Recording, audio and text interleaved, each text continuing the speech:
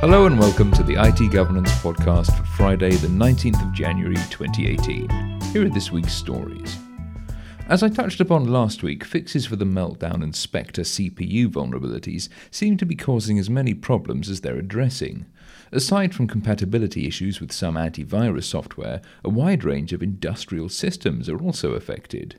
ZDNet reported this week that several manufacturers of industrial systems had reported problems with the fixes, including Rockwell Automation, which reported a dozen errors that are appearing in its FactoryTalk-based products after installing Microsoft's Meltdown and Spectre patches for Windows systems.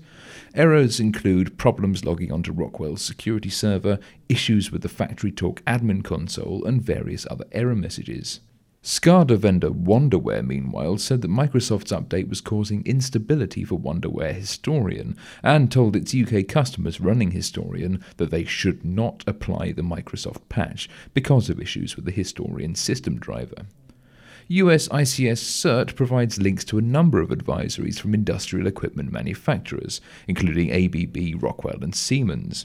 Siemens said it was aware that some updates can result in compatibility, performance or stability issues on certain products and operating systems. Operating system vendors such as Microsoft are still working to address these compatibility issues with their updates. Siemens will therefore continue to evaluate the applicability of those updates. Siemens recommends consulting the product support documentation via the usual information channels, or to contact Siemens customer service for information on compatibility before applying the updates. With pressure mounting on vendors to fix the bugs, it's only a matter of time before they're exploited in the wild. Test and patch as soon as you can, and beware of phishing scams. Malwarebytes reports that there are sites pushing malware called SmokeLoader to German users under the guise of providing patches for Spectre and Meltdown. It's likely that others will follow, as they did following the WannaCry ransomware outbreak last year. Another so-called text bomb that crashes Apple devices' iMessage app was discovered this week. Reminiscent of 2015's effective power bug, the Chaos bug causes devices to crash when they opened a link to a GitHub page hosting some JavaScript code. Unlike effective power, the new bug works on macOS devices as well as iOS ones.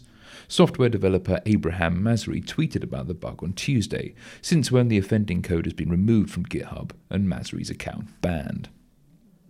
The World Economic Forum released its Global Risks Report 2018 this week, and it makes for predictably unsettling reading.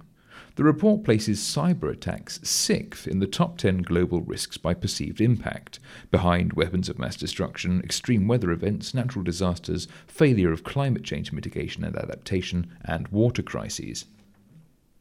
As well as warning that there is a growing trend of using cyber attacks to target critical infrastructure and strategic industrial sectors, raising fears that in a worst-case scenario, attackers could trigger a breakdown in the systems that keep societies functioning, the WEF predicts that the cost of cybercrime to businesses over the next 5 years is expected to be $8 trillion. It warns that organizations need to change their approach to cyber risk management. Too often, it says, boards and C-suites approach risk analysis as a standalone activity to be ticked off a list, but then fall short on mitigating the risk that their analysis has identified. Think of an employee derailing cybersecurity plans by inadvertently clicking on a phishing email because not enough was done to spread risk awareness from the C-suite to the wider organization. To prevent this kind of breach, risk management needs to come out of its silo and become as much an organic part of operations as budgeting and project management. Organizations must do better in educating teams on risk awareness, but they also need to make sure their cultures encourage employees to feel that they can speak out and be taken seriously enough for problems to be dealt with. If that sounds familiar, you can find guidance on enterprise-wide information security best practice on our website at itgovernance.co.uk/infosec. Well, that'll do for this week. Until next time, you can keep up with the latest information security news on our blog.